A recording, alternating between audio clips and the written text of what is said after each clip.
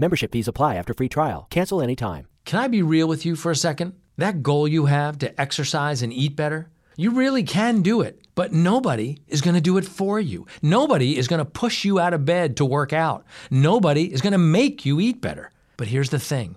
Nobody has to, because you can do it if you have the right tools and a community that cares about helping you get results. And that's us, Beachbody. 2.5 million people, each doing the Beachbody program that fits our own goals. Over 80 to choose from, some that take just 20 minutes a day. Nutrition plans that teach you how to eat healthy and still enjoy food. What we all have in common is we know it's not easy, so we help each other. It's as convenient as your TV or laptop, but you need to decide that you're worth it. That's why I'm inviting you to try our amazing Beachbody fitness and nutrition programs. Let us help you succeed. Here's how. Go to beachbody.com to claim your free membership and start feeling great.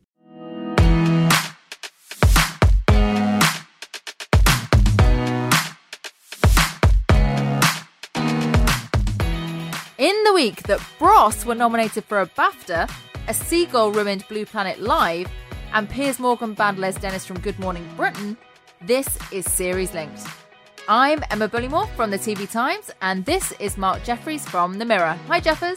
Hey, how's it going? Good, thank you. Right, well, on this week's episode of the podcast, dedicated to everything on the box that's both on and in demand, Claire King joins us to talk about returning to Emmerdale as Kim Tate. We discuss David Attenborough's new Netflix show, Our Planet, and Paddy McGuinness shares his box set to watch before you die. You're listening to Series Linked, the podcast for TV fans by TV fans. Hiya, Jeffers. How you doing? Yeah, I'm really good. I'm reeling a bit from the weekend. I watched a lot of big sort of drama and then also read that big interview with Ant and Dec. I don't know if you saw that, what you thought of it. Yeah, I did read it. I've been waiting to hear from Dec because obviously Ant's done a couple of interviews. This is a big interview in The Guardian at the weekend. And he was talking really openly about having therapy when he heard about everything that had happened to Ant and how he did contemplate splitting up the double act. And I was quite shocked. As someone who grew up with PJ and Duncan, it just gets worse and worse for me. Yeah, I thought the big news in it really was more from Dec than Ant. It's obviously Ant who's had the problems, but we haven't really heard about Dec and how he's felt. And I thought it really came across how much of an impact it had on him, how he sort of had mixed feelings when Ant had his accident, both concerned for his friend, but also quite angry with him for the kind of things he did. But what also came across, I guess, in a more positive way towards the end was how close they are again now, how they'd had some real heart-to-hearts in the past 6 months, and they felt a lot closer again and a lot stronger maybe as a duo. And I really feel like maybe now they're going to be able to go from strength to strength and carry on for another 20 or 30 years. Well, obviously Britain's Got Talent is back at the weekend and Ant will be there.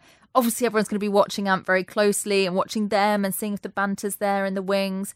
Do you think it's just going to be like it used to be? Yeah, they recorded a lot of this in January and we know the first day it was quite an emotional day. There's YouTube footage of Ant and Dec on stage and Ant's very teary and they do share quite a big hug. There is a lot of emotion, but I also think the personalities and the usual sort of characteristics of the duo still seem to be sort of intact. They don't seem to have been damaged by what's happened. So I think it should be pretty much business as normal once it's been edited into a normal episode. It's nice to see them just messing about again, which is what we like them for to start with. I mean, everyone loves them on screen. Yeah, it would just be nice to see them doing what they do best, really. Right, let's go back to last weekend because Line of Duty was on. Hooray. And it's become the most watched show of 2019 so far. It included that huge twist. What did you think, Jeffers? I thought it was a slowish start to the episode, actually. And then I guess to bring in the two new characters, which is John Corbett, played by Stephen Graham, and Lisa McQueen, played by Rashenda Sandal. And I thought it started off a little bit slowly, but then it really kicked in. And I thought the last 20 minutes were up there with the sort of best of Line of Duty we've ever seen. It was a real shocking ending as well. A kidnap, a potential death. It was quite shocking. Did you like it? I loved it. Well, I was at home for Mother's Day, so I was with my mum and dad. And my mum and dad started the first 5 minutes like, we saw this coming. We know that's a setup. Yeah, we know. And then at the end, they were like, so it was good. I think the big twist. Yeah, I think you're right that the initial bit wasn't, especially if you remember the first episode of last series with the chainsaw and it was already exciting. I had such high hopes and I was like, oh, is it gonna fulfill? But I think definitely by the end, you're like, yes, brilliant. Hastings was on good form. I didn't like seeing him in a travel lodge. That upset me. Bit Alan Partridge, wasn't it? Yeah, I know. Why can't he? He's on an inspector's wage. Why can't he afford it? Well, that's what we're going to find out. There's obviously some problems. As we know, he's going through that divorce as well, and he's had trouble in relationships. But yeah, there's obviously the cash flow problem as well, isn't there? He's not even staying in not even a travel lodge, or if it is, it's a pretty woeful one with non-working toilets. So yeah, he's not in a good shape outside of the office. So this is 6 parts of the series. It's just going to get better and better, isn't it? I feel like there's lots to come. We already know the last episode is going to be feature length, so a 90-minute episode to end. And we've already got potentially one of former AC12 dead, I think it's fair to say now. We've got Stephen Graham's character with a lot of questions surrounding him now, which side of the fence he's on. It's a great setup, and I just can't wait to see episode 2 now. Stephen Graham's brilliant. What a fantastic addition to the cast. So Line of Duty continues Sunday night, 9 o'clock BBC One, 8 o'clock on the other side on ITV. Another big favourite coming back. Lots of people will be really excited to have the Durrells back. You looking forward to it, Jeffers? It's a nice mix, this. I think if you're in on a Sunday night, you've got the Durrells now at 8 and then Line of Duty at 9. And the Durrells is kind of enjoyable in a totally different way, really. Maybe a different audience to some degree as well. But it feels quite sort of gentle and like a bit of a TV hug, I suppose. You've got Keely Hawes as Louisa Durrell and the rest of the family in it. We've got the animals and the sunshine, and it's just quite a nice thing to watch, I think. Corfu does look absolutely gorgeous in it. It's kind of the same as Death in Paradise. You watch it and you just like, oh, take me away. It's so beautiful and sunny. I have to say, I will not be watching this at 8 o'clock on Sunday night because I'll be watching the finale of Race Across the World, which I've become absolutely obsessed with. But yeah, I've seen episode 1 of The Durrells and it's great. Keely's brilliant in it. She looks the part. She's just perfect for that role. And the kids are growing up a bit. There's a few growing pains. She's upset because Spiro, she can't have him, but she wants him, and he wants her, but he's married, and all that kind of angst. But it's just classic Durrells, really, isn't it? There's nothing that new here, other than an owl, which is nice to have an owl occasionally about the place. But yeah, I thought it was just lovely, which I know is a bit of a lame word, but it is, isn't it? You watch it and you're just like, oh. I guess the big new twist in this, if you could say there was such a thing, would be that there is now a boarding house on the penthouse floor of the house. Penthouse, yeah, I think that's more of a joke, Jeffers. It's kind of just like a B&B. It is open for trading, I suppose. That's the big new thing. And you've also got Miles Jupp there as Basil. He's sort of full-time. He delivers a bit of humour in there, which is quite useful. And as you say, the kids now have all matured, both actually sort of realistically in terms of looks and stuff, but also I think in terms of their acting. Keely probably had to carry this a bit more in the first few series. I still feel she's the central core of it and it all goes around her, but I think the other actors play their part a lot more and it's just a really enjoyable show to watch. And speaking of Keely Hawes, 2 BAFTA nominations when they came out last week. Very exciting. One as supporting actress for Mrs. Wilson, one as lead actress for The Bodyguard.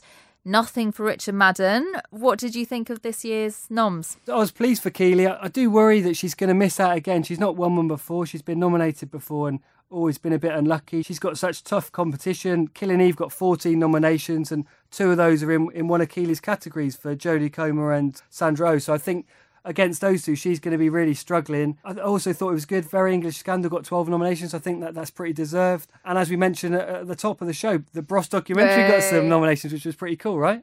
There's always one every year. Last year, Jane McDonald was up for a BAFTA and that pleased me. It brought great warmth to my life. This year it's Bros. Can you imagine? I mean, I think it deserves it. It was such a brilliant documentary and so talked about.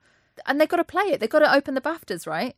I mean, yeah, I would love to see them playing at the BAFTAs. Also, it's a bit of behind-the-scenes thing, but Brostock is made by Fulwell 73 and they're a really growing company in TV. They also made the really good Sunderland Till I Die documentary on Netflix, probably the best football documentary that I've ever seen. And they made this Bros documentary. They're on great form. I'd love to see them win, not just for Bros, but also for those guys, because they're making some great stuff.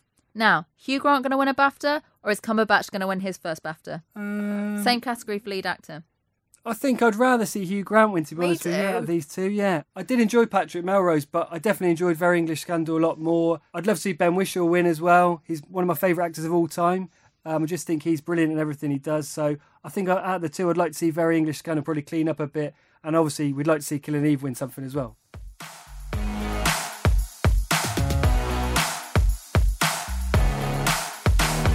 So I'm very excited to welcome to the Series Link studio a lady you might know as Karen Betts in Bad Girls. You might know her as Erica from Corrie. but you probably know her as the infamous Kim Tate in Emmerdale, and she's recently made her triumphant return. It's Claire King. Yay. Thanks for being here, Claire. How are you doing? Pleasure. I'm very well, thank you, considering my workload at the moment. Well, that's it. When they get you back in a soap, they're like, right, every storyline, every scene. Every single set, every single place that you wouldn't normally see her, she's there. But she's so iconic because I think she's one of those characters that even if you didn't watch much Emmerdale, you know exactly who she is, exactly what she's all about. I mean, you said you've had offers to come back before. Why now, and what made you think, yeah, go on then? Yeah, as you say, I mean, people haven't really forgotten about Kim Tate, and she has haunted me for the last 20 years, I must admit.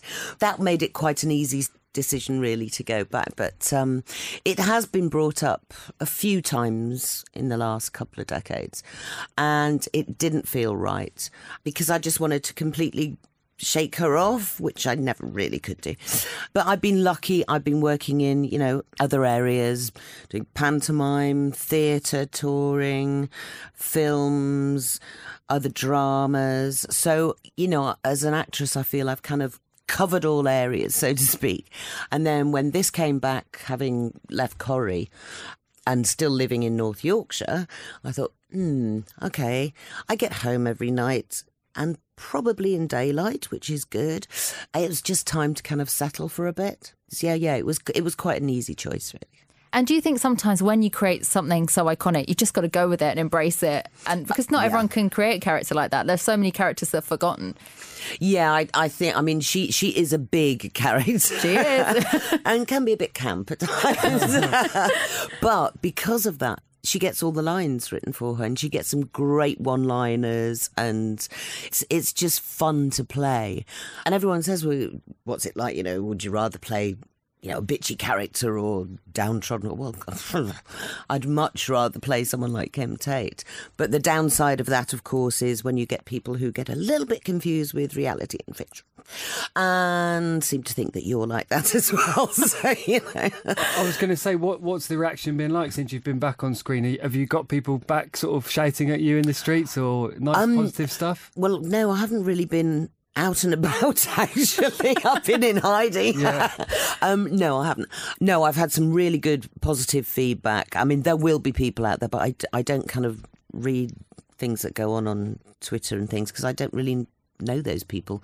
So I don't really have much connection with them. So, I mean, there's bound to be people that'll be shouting and screaming and saying nasty comments, but then I consider that job done then, really, because that's what she's about. And hopefully in time we'll see, which we are going to, a softer side, some other sides to the character that doesn't make her quite so one-dimensional bitch, you know. Eventually we will see other sides to her, which is great. Because she's used to getting what she wants, but she's going to try and seduce Kane, and that's not going to quite go how she wants. So that's not going to go down well, is it? No, I mean, I think from the get-go, Kane and Kim, it was never going to be a love match, really. There's too much past history between the Dingles, the Tates, and then with Joe and Debbie. So, yeah, I think they've become adversaries. But Kim likes a handsome dude, you know, and she thinks she can manipulate anyone. She's used to seeing a goal and aiming for it, and it doesn't matter what's in the way, they become roadkill. She thinks she can do it with Kane, but she's kind of met a match with him. But she still has a go and ends up, you know, trying to seduce him, basically through blackmail. So it's my favourite technique. Yeah, as you would. Doesn't everyone do it that way? And do you think being in prison has changed her at all as a character? I think it has changed her to a certain extent. I think she's become even tougher. I reckon she was top dog in prison because she actually says, well, it's a long time since I've seen someone's blood splattered on the floor to Kane, as though she's kind of like, well, you know, that's what went on and you accept it. It's not normal behaviour. And I think it's toughened her because she was tough enough to handle it. Because I think you said on TV maybe she's more evil now than ever. And do you think part of that is the prison experience, maybe? Yeah, I think because prison has definitely made her tougher, and the whole experience of that. It's 6 years in there. And I think at a time when she was probably feeling vulnerable because her son was still a teenager. So he was sent away to boarding school and then obviously went to university and studied to be a vet. So she's wanting to be reconnected with him as well. So hopefully we'll get to see her, with her son as well. And what was it like going back? I'm guessing you had to have a different dressing room. Things had changed a little bit. When I went back, it was completely different studios, never mind dressing rooms. Oh, wow. Yeah, we were in just further down the road in Leeds. And then they moved back to the main ITV studios. So it was new studios, new sets. A lot of chrome suddenly crept into Home Farm. I have to do something about that, I think. Back to the wood. And obviously new faces. There's very few people. There's a few Dingles left, Pollard, those sort of people that were still in the cast. There's still quite a few of the crew that were there, which is nice. So there was still that welcoming feeling. But everybody there has just been so welcoming, because it was really daunting going back after 20 years, not just as an actress for me, but also, I guess, because I was worried about, the viewers and said, well, she's so much older than she was before. Well, of course, I'm nearly double the age of what I was when I started. So there was quite a bit of pressure on, but everybody's just been so lovely, really has. And I know people say it's like one big family, no, all the cliches, but cliches happen to be true facts. So that's why I feel that way. And it's been so nice to be welcomed in as part of the team. And it is one very well-oiled machine, from cleaners, producers, chefs, drivers, cast, crew, you name it, makeup, costume. Everybody has their role. And it seems to just slot in, so you've got enough time to have a bit of fun on there, a bit of laughter, and it's a very relaxed, very good work ethic. So, which I guess is a bit surprising, because they've got so many episodes to get out now. Yeah. How many episodes was it when you did it originally? When I first joined 30 years ago this year, it was 2 a week. Wow. And sort of on at tea time or something, it's like 6:30, because it used to be on in the afternoons originally. So yeah, from 2 episodes, then we went to 3 by the time I'd left, and it's double that with the occasional 7 a week. So it's more than double the workload. Does the process... Unfortunately, the our pay hasn't doubled. Just get that one in. I was going to ask if the process has changed then. Did you have more time for kind of read-throughs back in the day, or is it similar? Is it just longer working days? How does it kind of work in terms of the process? Oh my God, the process has changed so much. I mean, back in the day, we'd have a day of blocking, which was just going in with your scripts. You go through, you work out where you're standing, where you're moving to, if you're making tea, baking a scone, as Annie used to do quite a lot. And, work it out for the cameras on certain lines. You did this, certain lines you did that. That was your blocking day. Then the next day, 2 days, you'd have rehearsals. So you'd go through these, so you knew them back to front. Then you'd have a producer's run, where the producers had come down. And that was the scary bit, where you just went through the whole episodes from set to set to set to set. And then you filmed them for the rest of the week. And that was it. Job done. Now you work all weekend learning lines, because you get an awful lot when you first come in. Yeah. And then you go in on a Monday morning. You're in the makeup chair at 7 o'clock. And you get on set 8 o'clock. And they say, right, we'll do a line run. You do a line run. Have a rehearsal. This is your blocking. You'll go from there to there on that. Right, we'll have a rehearsal now for the cameras. They can see. Right, should we go for a take? Yeah. Okay, I think that was fine. Okay, moving on. Next scene. And you go, what happened there? It's just like a whirl, It's quite intense then, really. It's pretty intense, yeah. Yeah. And is it similar on Corrie, or are they actually quite different beasts? No, it's the same beast. Yeah, same sort of process, exactly. When you were in Corrie, did you find people were still calling you Kim on the street when they saw it? Were they getting confused? Yeah, I think they were. But, I mean, there are very stalwart Emmerdale fans, and there are very stalwart Corrie fans. And then there are soap fans. And then there are TV fans, and they're all very different. I still got Kim, but I did get some Ericas, but it's mainly always been Kim or Karen at times, because there were people who didn't watch soaps but were avid viewers of Bad Girls. So, yeah, I've been called all sorts, actually. Do you think Bad Girls could come back? I know a lot of people that miss that. I don't Definitely think Bad Girls will come back, no. I mean, Shed Productions is basically retired, long gone. And I think it sort of saw at its day, really.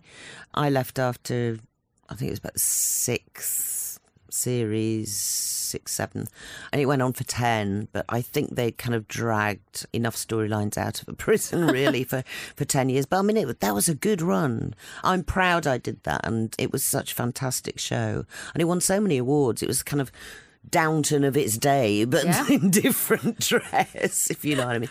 Everybody loved Bad Girls, and they still do now. I mean, they've got some real fanatical fans out there that love it still. And how long do you think you might like to stay in Emmerdale this time around? It was about a 10-year stint last time, was it? Is that right? No, the first time round I did about 5-6 years, and then I died because I wanted to move on, really. So they killed the character off.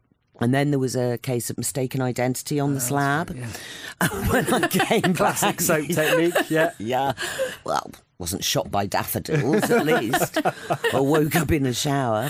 But, yes, mistaken identity on the slab. And then had a little bit of time off and agreed to go back. And it was just for about another 2 years. In all, it was 9 years with a gap in the middle. I don't know. I mean, you know, you're there as long as your contract's there, so I'm there till, beginning of next year at the moment, so that's great. Do you think sometimes the soaps don't get enough credit, the credit they deserve? You talked about how hard you work and what an operation it is. Absolutely, yeah. I mean, I think the 2 hardest jobs you can do in this business are pantomime and soap.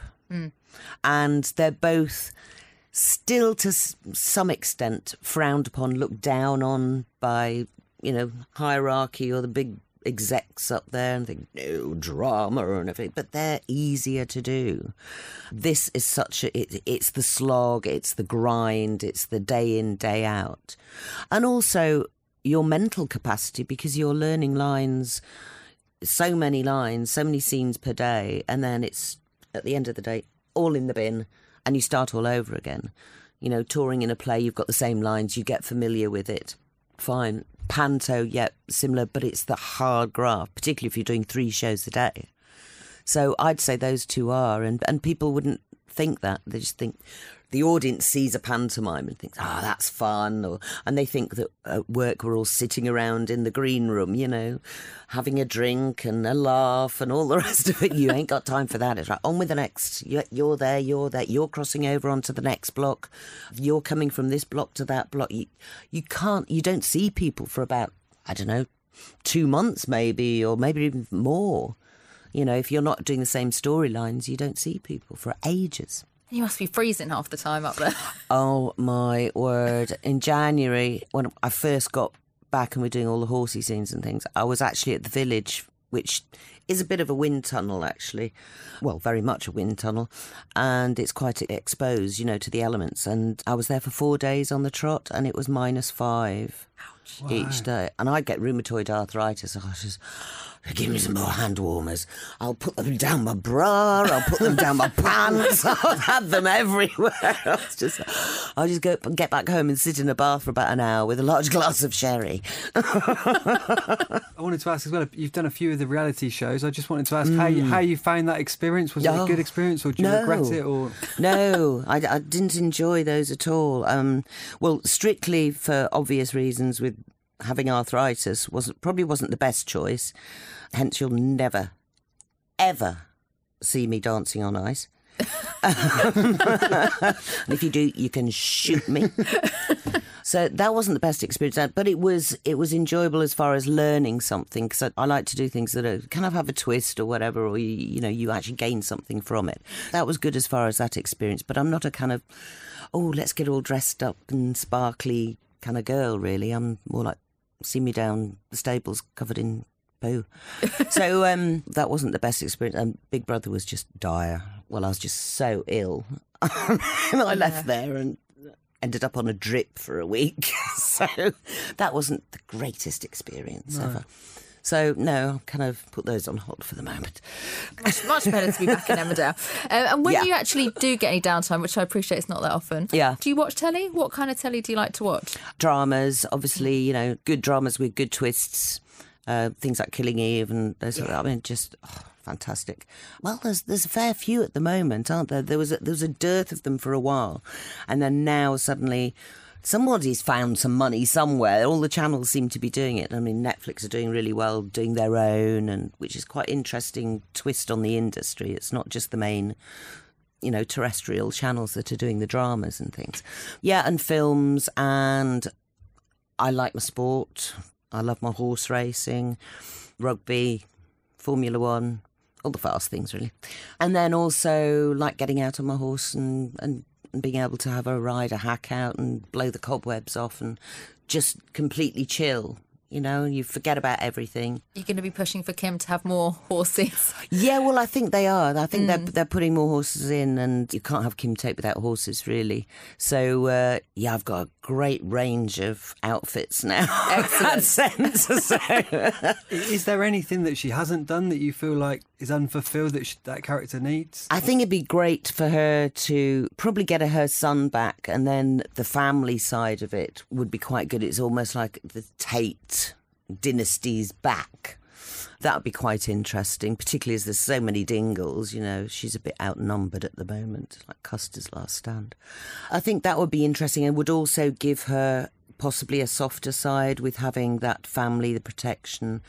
I love working with Andrew Scarborough, who plays Graham. He's just so easy to work with. We've got the same, you know, work ethic, same sense of humour as well. And I think that's quite an interesting pairing, really, even though they're not actually a couple. But I think it's quite interesting and so different from the other characters in Emmerdale. And when the Soap Wars comes around, you're going to have a great time because, you know, all of the Corrie lot, all the Emmerdale lot. And the Hollyoaks lot. Yeah. Been in that a few times. There is a lot of camaraderie between the soaps, isn't there? Yeah, there is. Yeah. And I think also when you get to my age, you've kind of done them all, and you've worked with people who've on other jobs who are then obviously doing soaps as well. So you do have a lot of mates in the industry over the years, you know, you've worked with. So yeah, it's good fun. And you mentioned all the other soaps, and obviously you've done a great deal of different work. Is there anything you personally would like to do that maybe you haven't tried? I guess from what you're saying, there's a lot of good drama around, maybe another drama role in something else. Oh yeah, I'd love to do another drama. I mean, I'd have loved to have been in Cold Feet. I think it's just one of the best balanced dramas on TV for entertainment, laughter, and then the drama and the angst that goes on in there, and it's in its everyday life, you know. That sort of thing is just fantastic, the humour.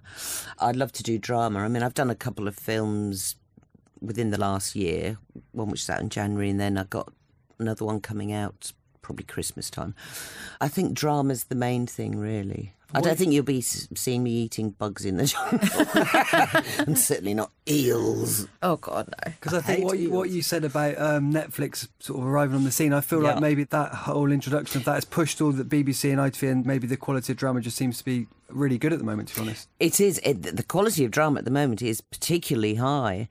And I think that is because of Netflix, and I think Amazon are going to start doing stuff, and everybody's producing their own stuff, which ages ago, I mean, I think it was the second series of Downton Abbey wasn't going to go ahead. You know, they couldn't afford to do it. Thank God it did. And now we have this wealth of top quality dramas. And I think because there's more of them, there is a slight chance that more older ladies, I know I'm going to throw that old sausage in there, might have a chance of actually continuing to work. They haven't done in the past, right, as many, but I think we're getting better parts again now, and I don't see why we should eliminate, you know, older women from this business. We've got the wealth, we've got the talent, we've got the history. Well, it is something that gets missed, isn't it? They talk about roles for women, but they never talk about diversity in terms of age. There's diversity in many other areas, and I think we're covering that very, very well. But the ageism is still there. And that's actually one of the things that soap is good at across the board, Yeah, I think. and particularly Emmerdale and Corrie, because they write for strong women. And that's why I'm also lucky, because playing Kim Tate, they actually write for the character. And you can tell when the writers like to write for a character as opposed to just, I suppose we better give her a scene, you know. I mean, in the Emmerdale writing room, they're going to be excited when they have a scene for Kim Tate. That's going to be a good day. I think. I know. But I go, I get the scripts. And I go, how many? Thanks very much, Claire, for being with us. It's been a real pleasure to talk to you today. My pleasure for being here. Thanks.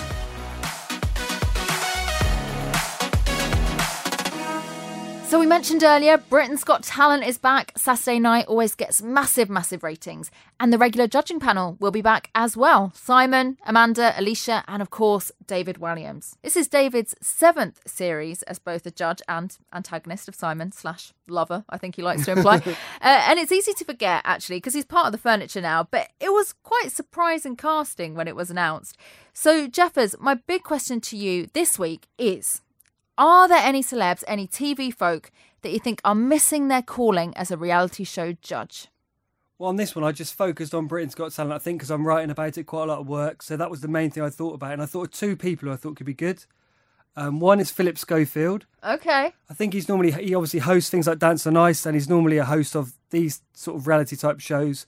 But I think he can be quite opinionated. I think sometimes on This Morning we see him not quite lose his temper, but he can get a bit annoyed or get a bit opinionated. So I think he would be quite good. And my second one, which is my main choice, to be honest with you, she'll never do it. But if anyone left, I think Sheridan Smith would be like my ultimate She'd BGT be amazing. judge. She's done it all, really, hasn't she? She's done the theatre. She's got her own music career now as well, and obviously great acting as well. So I think she would be perfect. And if she got properly involved and sang along and stuff, I mean, she is a real A-lister. And I think, to be honest with you, I think she might be a bit better than either of the current female judges, who are very good. But I think, Sheridan would be a great addition. Fight and talk. Do you remember when they first announced Britain's Got Talent? Paul O'Grady was either supposed to host it or be on the panel? Yeah, Paul did. I'm not sure which capacity, but Paul did the pilot, and he always says he's glad that it never really happened because he watches it now and he thinks they're much better. But yeah, he was originally going to be one of the stars of the show, yeah. He'd have been brilliant. Do you think he would have been good? Of course, he's brilliant on anything he does, but he's very natural, isn't he? He's very honest. I think he'd have been great on there.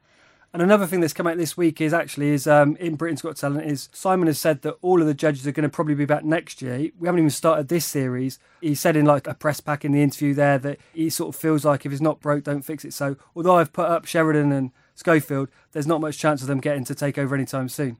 Well, and Britain's Got Talent does so well. If you compare it to X Factor, that's probably because they've kept it roughly the same. Yeah, I think there's something in that. People do like the sort of similarities. They know the characteristics. There's a good mixture of personalities there. So I guess, it just works, doesn't it?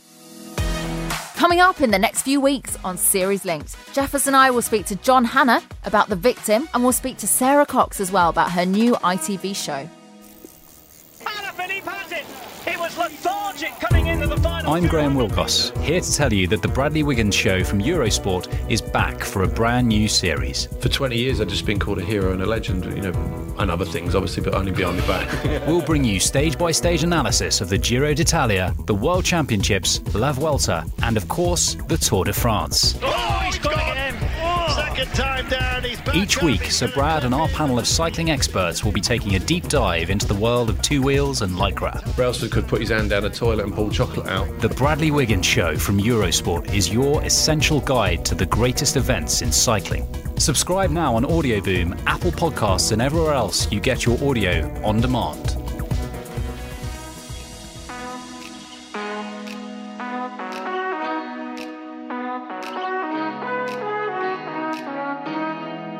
So a couple of factual shows to discuss now.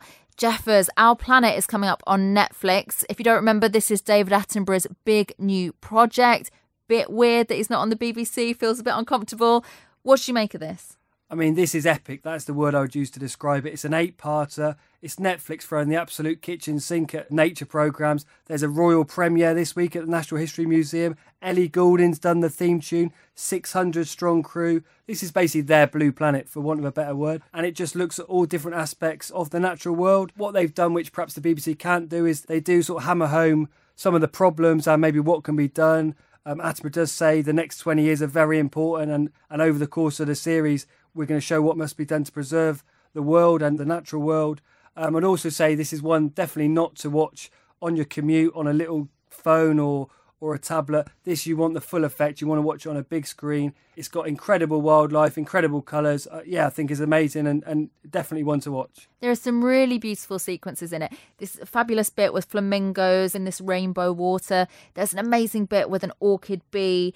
And it's so close. That sounds boring, but it's so close up and it's so colourful and it's incredible. So there's a lot of amazing things about this. But I think there is some element of it being style over substance, I have to say. I think the storytelling is a bit off, actually. They start off by saying it's all about climate change. Don't despair. It's not just that it's rubbish and we're all going to die. It's actually going to teach you what needs to be done and we're going to save our planet. It's going to be great. Fine.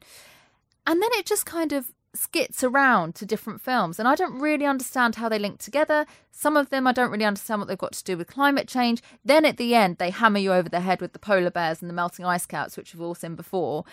And I just think Netflix, like, great, we've got Attenborough. Great, we'll get some high-tech cameras and get some great footage on there. But as a story, as a documentary, I don't know, it kind of left me a little bit cold. I think the first episode is maybe a little bit like that. The first episode is called One Planet. And then after that, we're into sequences, jungles, the high seas, forests. And I think after that first episode, it is going to make a bit more sense. But I agree, it does jump around a little bit, that first one. There's a great food chain sequence I really loved with some birds, mackerel and dolphins. And it shows how they're all sort of eating each other and how that all works.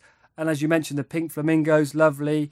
But then there was a weird sort of bird competition to do with sort of singing, almost like a sort of talent show, which was supposed to be sort of an amusing sort of interlude almost. And that felt a bit odd to me, that one piece. And as you say, then it goes on to polar bears, the fact that some of the cubs now grow up underweight because they're not able to hunt for as much of the year. Very important, and I was interested in that. That felt quite at odds maybe with this birds talent competition, and it wasn't quite perfectly married together. It did look incredibly beautiful. I don't know if it can look any better than the BBC's HD Blue Planet stuff, but it felt better than ever in terms of the colours. Yeah, I'm looking forward to watching the rest, but I think you're right, it does need to be a bit more coherent as it goes along. You're right, that first episode does feel like an introduction. And then, because then they say, right, so we've introduced it all, now we're going to tell you, as if kind of assuming you're going to binge watch the whole thing in one go. I thought, at the end, I was like, why didn't you tell me that you were just setting it up? I've been confused throughout the whole thing about where you're going with this. But I did like the message that this is fixable in some way, because I've never heard that before. All I've heard is bad guys, it's bad guys. And that, I don't know, I sometimes think, do I really want to sit for an hour and look at the forthcoming apocalypse? Is that going to be a fun hour for me? Yeah, and I also think when Attenborough does these on BBC, they do as much as they can, and obviously they are promoting not using single-use plastic and those type of things, but I wonder if they can go a bit further in this and whether Sir David's words are going to be a bit more powerful and they can really say how they feel, and there's going to be no backlash or no sort of need to be perhaps as impartial as the BBC, if you like. So I'm looking forward to watching the rest and to see just how far they go and what suggestions they make as well, actually. Because it is a big deal for Attenborough to go over to Netflix. I know for us as viewers, it's like, he's very BBC. But for him, I think, he's talked very openly in the past about how much he cares about the BBC, how important it is to him.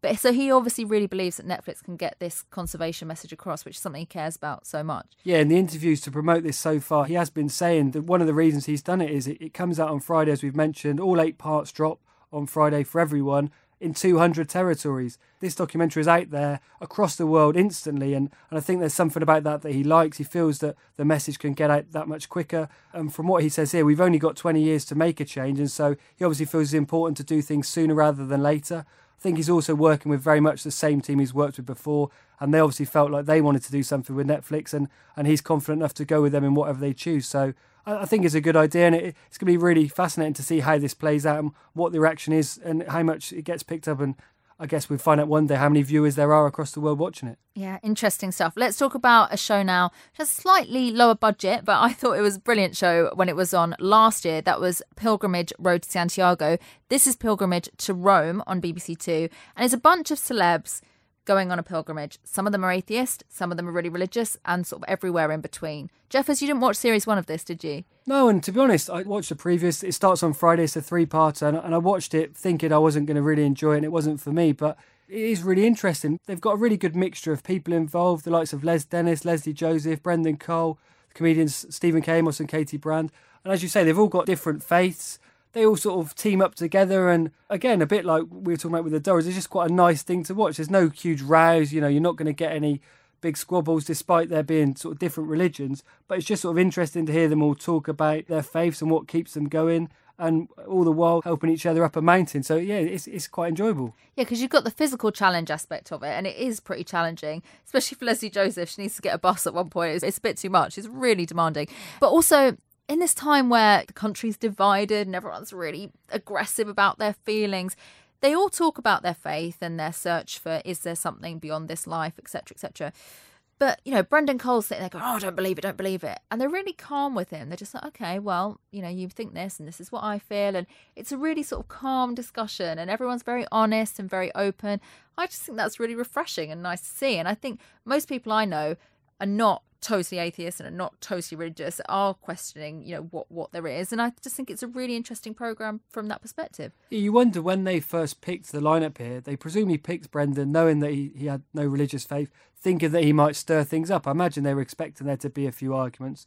But there's really no sign of that. As you say, there's some fairly heated conversation, I suppose you describe it as. But generally, it's interesting to hear the different celebrities talk about their different faiths and sort of compare notes almost. What you get with religion, I suppose, is you get good personal stories, you know, stories about them going to church or things like that with their parents and how it affects their lives. And I suppose sort of a cross between a documentary and a reality show, but the conversations aren't of the type you would normally get in a reality show. They're actually really interesting. There's a lot of emotion there as well. I guess they're also all quite tired after all their walking, and they're sort of all heading for this sort of one common goal, which is to get to Rome. And so yeah, it's quite a moving sort of show to watch in some ways. And if you're thinking, oh, pilgrimage, that sounds like it's going to hammer you over the head with religion, it's just really not that, is it? I just think it's generally quite an interesting way to learn about these people and their background. And generally, a lot of them are on the older side. You know, they're all 30s, 40s, 50s. And 30's not old, Jeffers. No, but I suppose, like a reality show, quite often you would get a couple of teenagers or whatever. And other than a TV host, Maureen Baig, other than her, I think they're all getting on a bit. So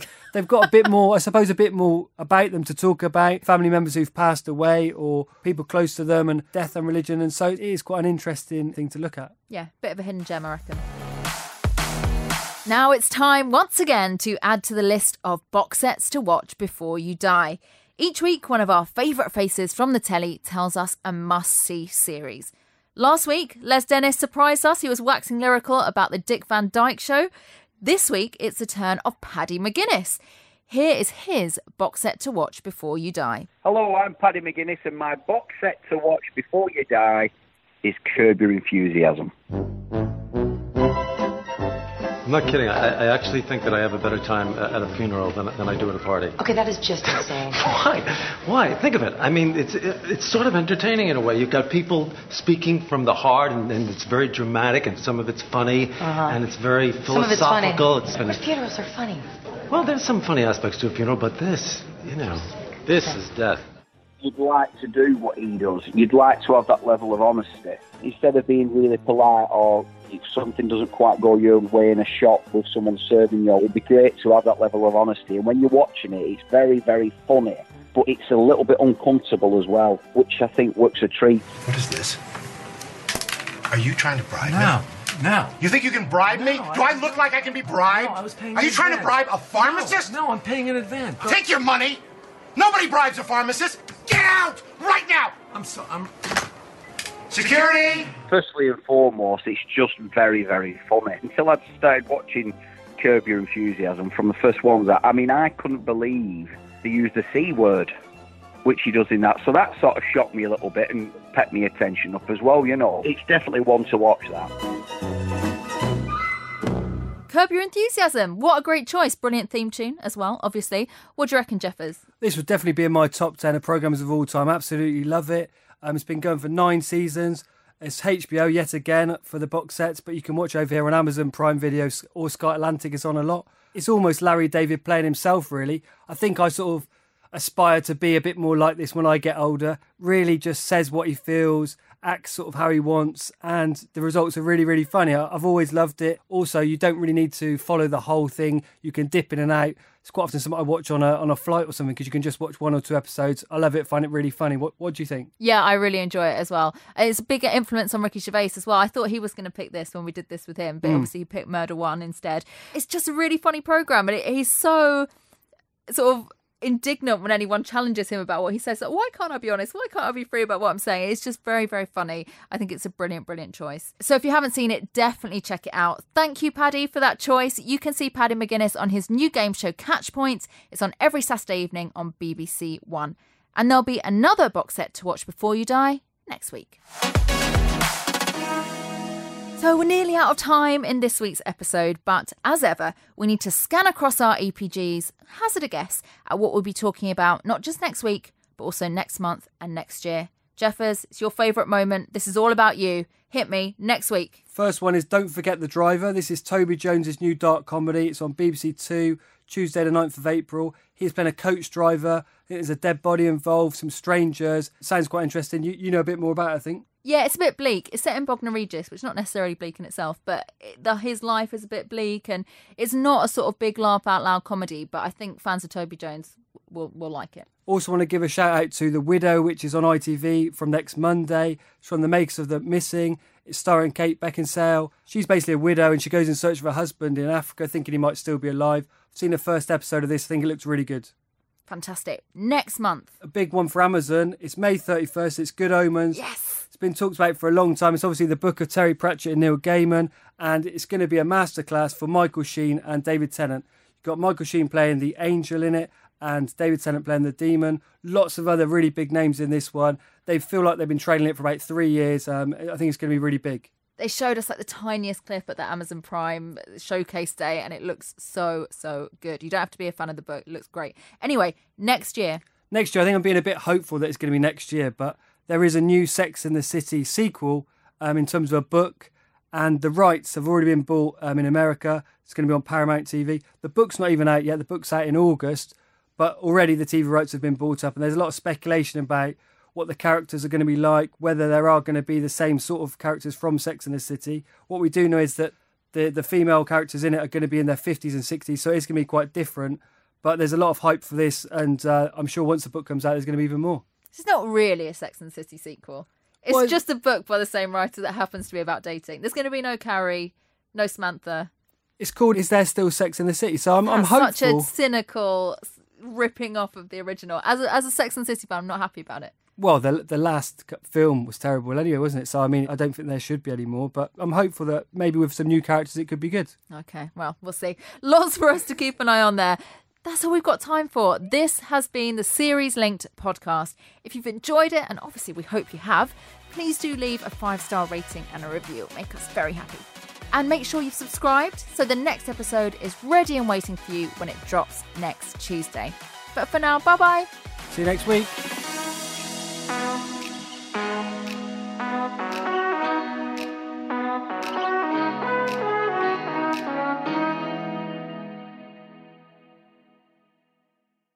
Membership fees apply after free trial. Cancel anytime. Can I be real with you for a second? That goal you have to exercise and eat better, you really can do it, but nobody is going to do it for you. Nobody is going to push you out of bed to work out. Nobody is going to make you eat better. But here's the thing.